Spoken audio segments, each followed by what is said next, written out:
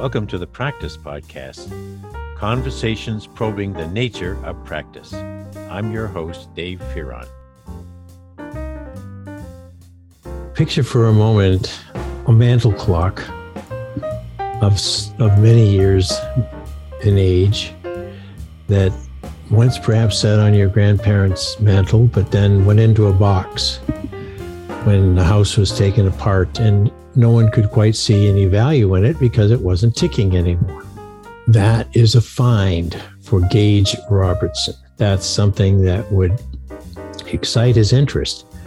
And then as he looks at it, perhaps on Facebook where it's portrayed for sale, you'll see, no, that is a real antique, and he will purchase it. And he will bring it back to life.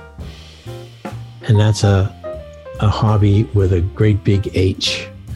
And it also has become something that he can return some of his own investment of time and talent by selling these completely restored clocks that used to sit in a box in your garage from grandma's house back in the day.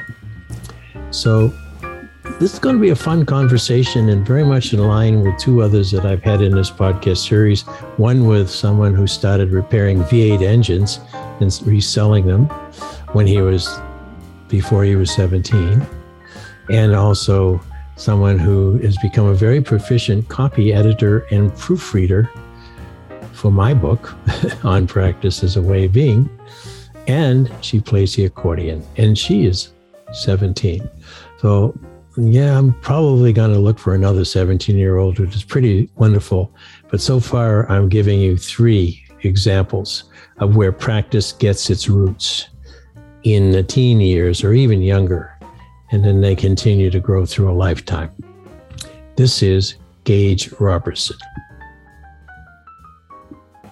I was just telling Gage Robertson about a pattern that he's becoming part of. The pattern being that I keep finding these incredibly interesting 17-year-old business people or people who have high intention to do things that we sometimes think, in quotes, kids will wait for a long while before they'll undertake. Like, for example, Gage's clock repair. So there's so many things I want to know, Gage, but let's start with, I have to tell you, I almost came to you with a bad, a bad dad joke. I was going to say, there are kids your age who spend all their time listening to TikTok, and you, Gage, actually listen to TikTok. I haven't heard that one yet. Ba-dum-bum, ba-dum-bum. Pretty good, actually. That's my bad dad joke. Even your father wouldn't risk that pun. Or maybe he would. But of all things, particularly since digital has become so prominent, what attracted you to old clocks? And when? So I would have to say when I was very little, when we first moved into this house, and Susie, who's my dad's fiance, they first got together. She had an old clock that had been passed down in her family for years. And it was in the dining room for many years. It was actually kind of stored away in a cabinet, and it didn't work. And I was always fascinated with it ever since we moved in. And I would say it was about 3 years ago that we finally decided to take it to a clock repair shop and have him look at it. It's actually Standish Clock Repair right down the road. You can probably look it up if you want. And he estimated it was going to be $300 to fix it. And wow. So we didn't want to pay the money. I was kind of bummed out. I was like, oh, we can't get it fixed. And Susie was like, oh, it's too much money. So we ended up forgetting about it and we left it at his shop. And, you left it there and thinking he might come down on his price at some point. Well, no, it was just we forgot to pick it up. We just completely forgot. This is a hell of a good story. The grandfather clock that was left at the shop. It's like a mantle clock kind of. Yeah. Yeah, it's a small mantle clock. So we forgot about it. And then a couple months after we first brought it there, we got a call saying, "Hey, your clock is fixed. You're ready for pickup." And we're like, "Wait, we didn't agree to that." we said we didn't want to go through with that. So he realized his mistake and he took half price off what he originally quoted us. So 150 instead of 300. And we paid him that, and it's happily ticking away to this day in our living room. And that was kind of the start of this fascination with antique clocks for me, I think.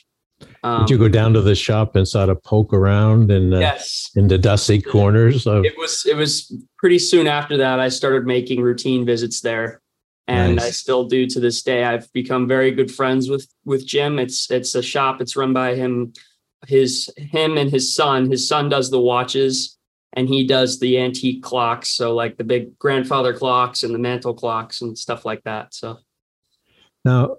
So that business inherited? Is it something that they've kept going from decades before, or did Jim start it? I think he started it, if I'm not mistaken. To tell you the truth, I've never actually asked him how he got into clock repair. I believe prior to doing clock repair, he actually had a restaurant or something along those lines. Yeah, so he's been doing it for a couple of years now. I think he tried to start, doing the whole business out of his own home, but West Hartford wouldn't let him run it out of his home. They said you have to have a formal shop, So he ended up getting a the store, the physical store down the road. Forget the actual address. It's right across the street. Oh, it's actually right next door to J. Renee Coffee. Do you know where that is? Oh yeah, but. I don't get down there much, and if I do, the next time I'm going to poke my head in and tell them that I have a podcast star who frequents his place. So let's think about the context. Since you're going to be studying history at the University of Hartford in the fall, congratulations. Thank you. At first, I asked the question because I thought that clock repair as a business, a profitable business would go way back when a lot of us had wind-up clocks and watches, for that matter, that weren't digitized or electronics, and therefore it sort of came down through succession. But now I'm getting a different sense of it. Maybe you would agree about this. Folks may not know who listen to this, in Australia, that West Hartford is a very old town, very old small city, but it also has a lot of old homes and people who have the affluence or they've inherited mantle clocks of that quality. And I can't think of anywhere, I should have Googled it in advance, where you can go and have a really good clock like Susie's clock repaired for less than $300. Yep. And so there is an opportunity. It's a tiny niche. But from a business standpoint, it sounds like he and his son and with you are getting it going. But now I want to talk about Gage Robertson. What about those tiny little instruments and getting inside, opening up the back? Are you actually making clocks tick again? Yeah, I mean, it's honestly, I see each antique clock as a time capsule and something that at one point, especially when it was new, was like a prized possession in someone's life. And I think each clock deserves to have its story continued and to allow it to continue just existing on this planet. I'm on Facebook all the time, and I'll see posts of people who retrieved an antique clock from the dumpster that like an estate sale, they cleaned it out and they just threw it out because they didn't see the value in it. But I think, I think I'll get a clock, and I actually prefer to buy the clocks that no one else would buy, that are like really, really damaged and really, really beat up. Wow. And they may take a long time to restore, but it's worth it to me in the end, just because I love seeing them, make a comeback. Like, hey, you were you were constructed to last. So I'm going to make sure that happens.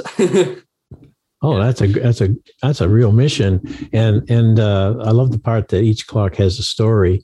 Whether you get to actually know its story in a way, I sense that you pick up on the story. You can imagine if a clock had sat on a mantle for 100 years, how many family conversations, how many in our little part of the world, they used to have. If someone passed away, they would put the casket right in a room where there was probably a mantle clock, and they'd be mourning the loss of a loved one. And all the while, that clock was ticking along until it didn't. It's till it stopped. and I know, since I've told a bad dad joke, that you know the song, "The Grandfather's Clock." I think so. Yes. The grandfather's clock goes tick tock tick, and then the clock struck never to, Yeah. So I feel that way too, and I feel what you're doing in the world right now. But now let's talk about the actual mechanical work of making, particularly a beat up old clock, new again and work.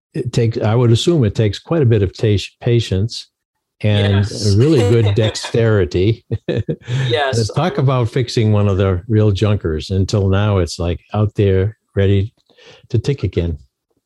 Well, so each clock, it could come to me in various different, conditions. The worst type of condition is it's like dusty and it's also worn out. I had a clock once that was sitting in a family farmhouse for over 100 years and was barely used. And the movement was, it was brass and steel, and it was so dirty that you couldn't even see the brass or the steel. It was just, the whole thing was brown. And there was like these piles, like physical piles of like dust on it. Yeah.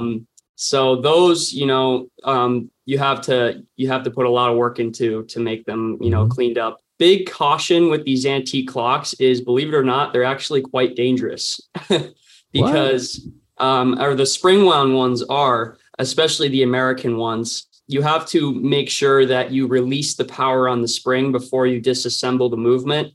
And that's a whole process in its own, because if you don't let down the power on the spring and you just go straight to taking the bolts of the plate off and taking the gears out, it will explode. And you could have severe lacerations all over your body. If you go on any, clock repair website, the first thing they'll say is, make sure you release the power on the springs or else you will hurt yourself. So there's a nice analogy there for something else, but the power of the spring and how, and how latent that power is. I mean, it looks so innocent, right? Just curled in there. It does. Get all the dust cleared away, and there it is. Yeah. And it's ready to spring. Maybe that's where that came from too. But now, as you're doing that, though, how did you learn that part? Did the folks down at the shop teach you about the first and foremost rule, which is release the power of the spring, or did you go to YouTube, or how did you self-learn? I think the majority of my starting knowledge in this hobby was probably from YouTube, I would say. Okay. And I learned a lot from YouTube, as well as, the clock shop nearby. He told me about how to let down the power on the springs. And, but YouTube was a big learning point for me, for sure. Yep. There are a lot of posts out there on YouTube, and people want to help. Yeah, believe it or not, antique clock world. Yeah, believe it or not, there actually is. There's one guy I watch. His name is James Martin. His YouTube channel is called James Martin Clock Repair, and he's based in Washington State. And he's kind of like a clock repair idol for me, because he's an older man, and you can tell he's been doing this work for a long time. And the way he records his videos, he captures every detail of the work that he does in a way that you can really pick up on it and learn from him, how he goes about doing those repairs. Yeah. So when I first started clock repair, I watched his channel like nonstop.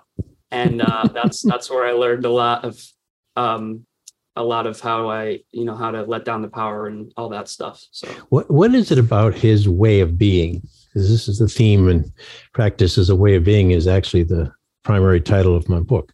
But what is it about him when he's recording this that drew you to him and kept you very interested, not just in the technical part, but his way of basically teaching what he was doing? He is just a very calm and patient and just a very detail-oriented person, I would say. Every video he starts off with, he has a voiceover the whole video, like he records it on his microphone after he's actually filmed it. Oh, that's a good idea. Yeah, and he'll start off, he'll show you the clock, like the project he has, and he'll explain the origins of it, the model name, the history of it. And then he'll gradually get, more and more detailed as the video progresses. And, finally you'll get to the stage where, because like he'll have a different angle for each step of the process. So you'll see one angle of him, the clock that he has. And he's like, so today I received this clock in the mail, and it was sent to me from a man in, Idaho or whatever. Mm-hmm. And the next shot will be, inside the case and him unscrewing the movement from the case. And then the next one will be, him inspecting it, and he'll have like a little screwdriver. You'll see him explaining each part of the movement and what needs to be done, and how, he has just an intuitive way of looking at a movement and being like, okay, so I kind of know what this movement has been through based off of the condition it's in now. Wow. Like he'll talk about like he'll get a movement that's really dirty, and he'll see this kind of like tar substance on there, and he'll be like, well, back in the day, a lot of people smoked. A lot of smokers, yeah. And that smoke would kind of coat everything in your house, including your lungs. And that's actually like a quote from one of his videos. And wow. You can see him explain that on the movement, because you'll see, he'll zoom in on like the winding arbor or something, and there's like this like greenish residue or something. So yeah, that is incredible. Now, so what he helped you see is that every clock has a story, which we started with. Yes. But when he gets in, you see him assessing the movements regarding whether they should be fixed or replaced. Is part of the work saying, look, this one is just it's too worn and it won't have a future. So there are some things that you have to replace, right? I guess, or maybe not. Maybe it's because they're brass and steel. You don't have to. I guess some people's mindset would be, you could replace it, but I think his mindset is you fix it no matter what, and he'll fix it. Yeah. So that's the kind of mindset I really, appreciate. I like that mindset. In fact, I just projected on you the whole commercial scandal of the world. If you replace it, don't even try to repair it. And of course, I grew up in Maine, where we like your dad was in New Hampshire. We valued every penny. We made if you could get more than one use out of something, you would do it. So I kind of grew up with that ethos. But coming out to the real world here, over the many years that I've lived out here, I've seen that throwaway culture, and I'm so excited to see that you have chosen not to follow that trend, at least when it comes to clock repair. Yeah. Yes. If I can't fix a movement and the gears are beyond my repair, like if there was a gear tooth that broke off and it's a metal movement, like I just don't have the tools to repair that gear, I'll save pretty much every part that I come across, and I can use it in another movement in the future. That's how I look at it, because they're not making any more of them. So every time you cross a parts movement or something, like it would almost be, in my mind, like a crime to throw it out once you got one part from it, because there's literally like each movement has dozens of parts on just one movement that you could use in a future project. So you're do you have a spot in your room with all of these spare parts, or have you commandeered a corner of the house? Commandeered is probably the best word. It's kind of funny, actually. My dad, when we moved in, he still does. He has a furniture making hobby, and he made a beautiful wood shop in the basement, and it's a huge wall length workbench that he put in, and I kind of took it over. So he's just happy that it's being used. And I'm sure. I have clocks kind of lined up on the workbench, and I try, like, I'll clear a workbench and I'll be like, hey, you guys have this space now. You guys can work on your projects, like my brother and my dad. And then like 2 days later, I have it filled up with stuff again. And they'll be like, hey, why'd you put stuff on here? You just cleared this off for us. Well, this gets to the business aspect of your work, because if clocks are appearing on that bench, it means that people have said, Gage, I'd like you to repair my clock. So that's business, right? Well, most of the clocks I get, believe it or not, are actually ones that I purchase and then try to resell. Well, that's business too.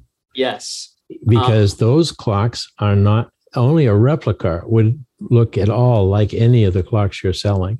So you're putting something back out into a marketplace, which particularly likes antiques. I mean, it's a big part of the antique world is here in New England, particularly in Connecticut. So that's a smart business move. So you find them, fix them, and then you sell them. So first, how do you find them? So it mostly through Facebook Marketplace. Sometimes I'll find clocks on eBay. That's like when I first started clock repair, I wasn't really sure where to get antique clocks. So I just kind of was getting most of my clocks off eBay. But as I've, learned more, I've realized that Facebook Marketplace is the best option, because people will list clocks on Facebook Marketplace every day. And you can find, and I have an eye for like what's reproduction, what's junk, and then like what's the actual thing that I should, focus on acquiring. So, and I'll always make sure it's the right price. So I'll knock off a bunch of categories on my head. Like, okay, so this is antique. What work does it need? Does it have all the case parts? Is it missing anything on the interior? Is there like a broken spring? And then, I'll make an offer, but most of the time I can get really good price. I don't usually pay over $30 for antique clock at this point. That's a really good business move. Most of the clocks I get $20. Where did this eye come from? This eye for the right choice among all those possible options? I think I just kind of got used to, figuring out what is antique and what isn't. And I'm able to kind of just, I don't know, I'm able to see a clock and I can pretty much just tell you if it's an antique or not. I'll look, there's one thing that's very indicative of an antique clock is the piece that holds the hands on the face of a clock. A little screw thing. Yeah, well, sometimes it's a screw, but most of the time, 85% of the time, it's a pin. So if I see a listing on Facebook Marketplace and I think it looks antique, but I'm not really sure, the first thing I'll look at is what's holding the hands on. And if there's a pin instead of like a screw or something like that, then that's how I know that it's an antique and it's worth my time. So that's the find. And then we talked a bit about the fix, but let's now talk about how you get them back out and make some profit on your work. What's your selling process? So most of the time I sell on eBay, and I can usually get decent prices for them. It can be hard sometimes, I will say, it's tough to find a market. But I had a friend, or not a friend, a former teacher of mine from my art school that I just graduated from, who started his own antique store called Fable and Southington. You might have heard about that store. And he offered to let me display some of those clocks for sale. And so I brought about 3 or 4 of my clocks there, and they're all priced about $275 a piece. And we're I'm just experimenting with that. I'm going to see how it goes. He said he's already had 2 possible buys or potential buys, so I'm hoping that'll go well.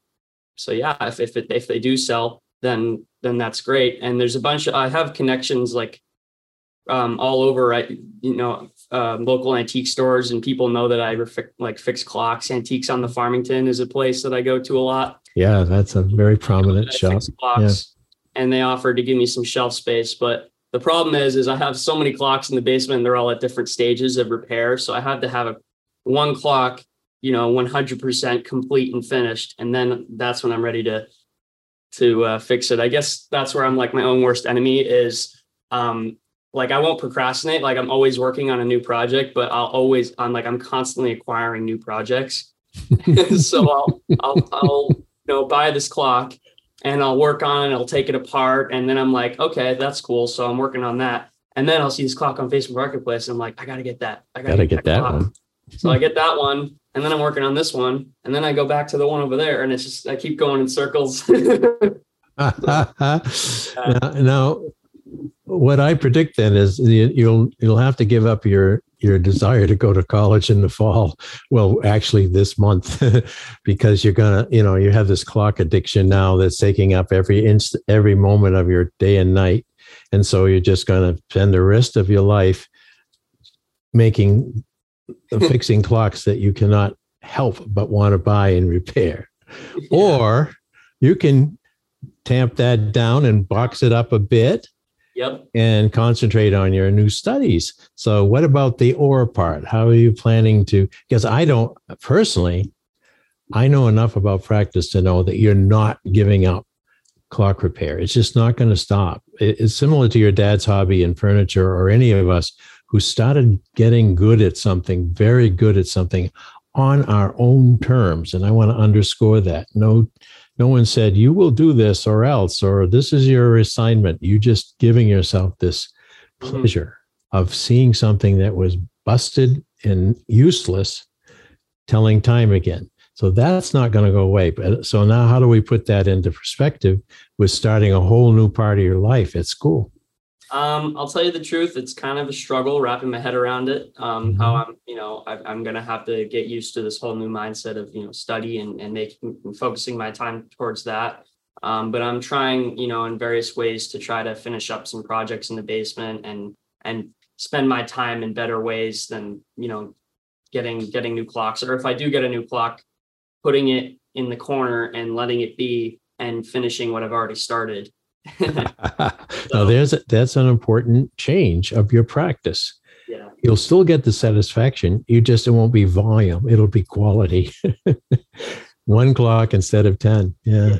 It's quality no matter what. It's just, like I said, it take each one usually takes a lot of time, because I'll make a lot more work for myself than I have to. Now the marketplace knows you're out there now, though. You got the store in Southington, you got the store in Farmington, you got some people on the web who are now more and more aware of you. Mm-hmm. So what about the option of apprenticing someone? Apprenticing another person? Another clock repair person who can work out of her or his. I still think you could honestly, shop out some of this work. Yeah, I still think I'm learning more and more about clock repair every day. And I have there's a man in California who I'm very good friends with, and we befriended each other through Facebook, and he's kind enough to provide me with a lot of tools and clock repair tools, and he's offering to teach me how to do various aspects of clock repair that I haven't learned yet, and one of the main ones being installing bushings, which is very important.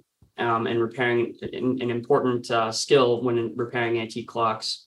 And I haven't had the time this summer to really sit down with him and walk through, how to do that. But I'm hoping, eventually I'll be able to, have a couple of days where we can just tinker with the movement and I can learn how to do that. But yeah, I think I'm still learning to this day, actually. Well, I think that's a lovely thing. And I predict that you'll still be learning, as this person in California is, for the rest of time. And because there's so much to learn. But my question, perhaps I didn't say it clearly, was if you, in your own business here, small b right now, had some volume that you couldn't handle because you're starting a lot of work at school, is there some person who you could start teaching at least the very simple parts, like cleaning the ick off or something like that, so you could put more time into the higher end of your learning on the clocks as well as your college studies? At this point, I haven't really thought about apprenticing someone else, I guess. You have to be a very special person, and certainly someone with an enormous amount of patience and a high desire to learn what you know. Yeah, exactly. That's the key. I have a very good friend who lives across the street, and he loves my hobby. He thinks it's super cool, but he's told me dozens of times, I would never have the patience for this. He'll go in the basement and he'll just kind of be like, oh man, I don't have the patience for this.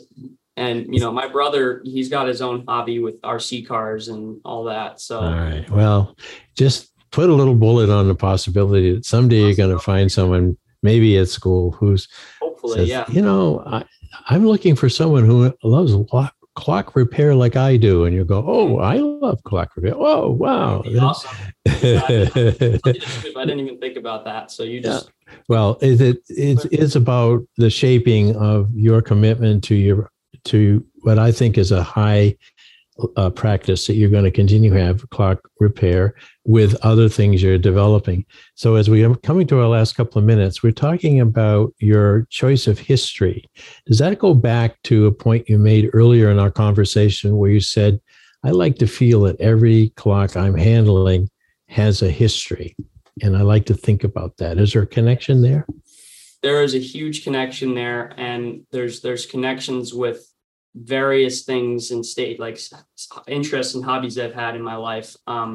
I've always had a very huge interest in historical buildings and historical events, historical people, pretty much anything historical, or, especially in American history. And, my dad and I, the last couple of years, have been trying to restore all the original wooden windows on our house.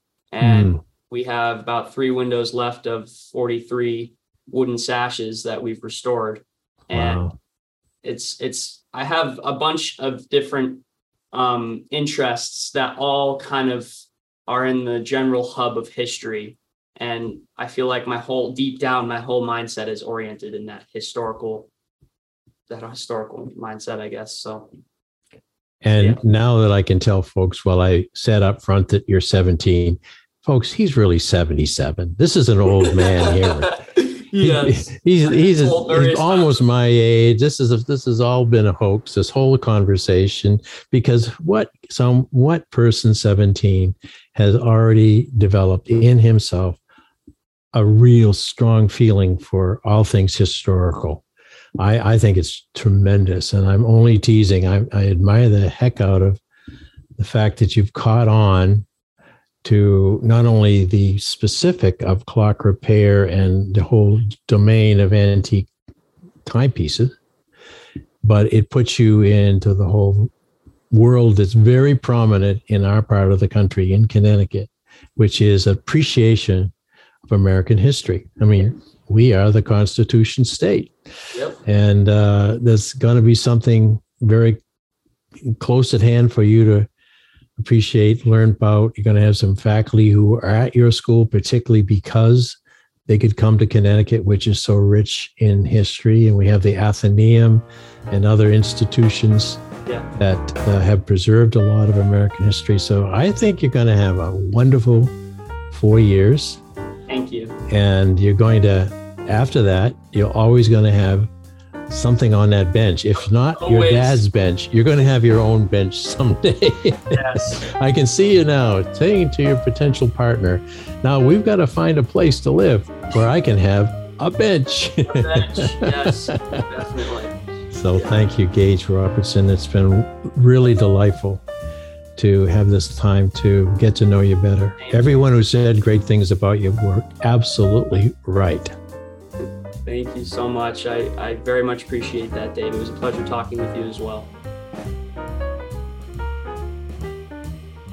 Thanks for listening to the Practice Podcast, where we discuss practice with a capital P.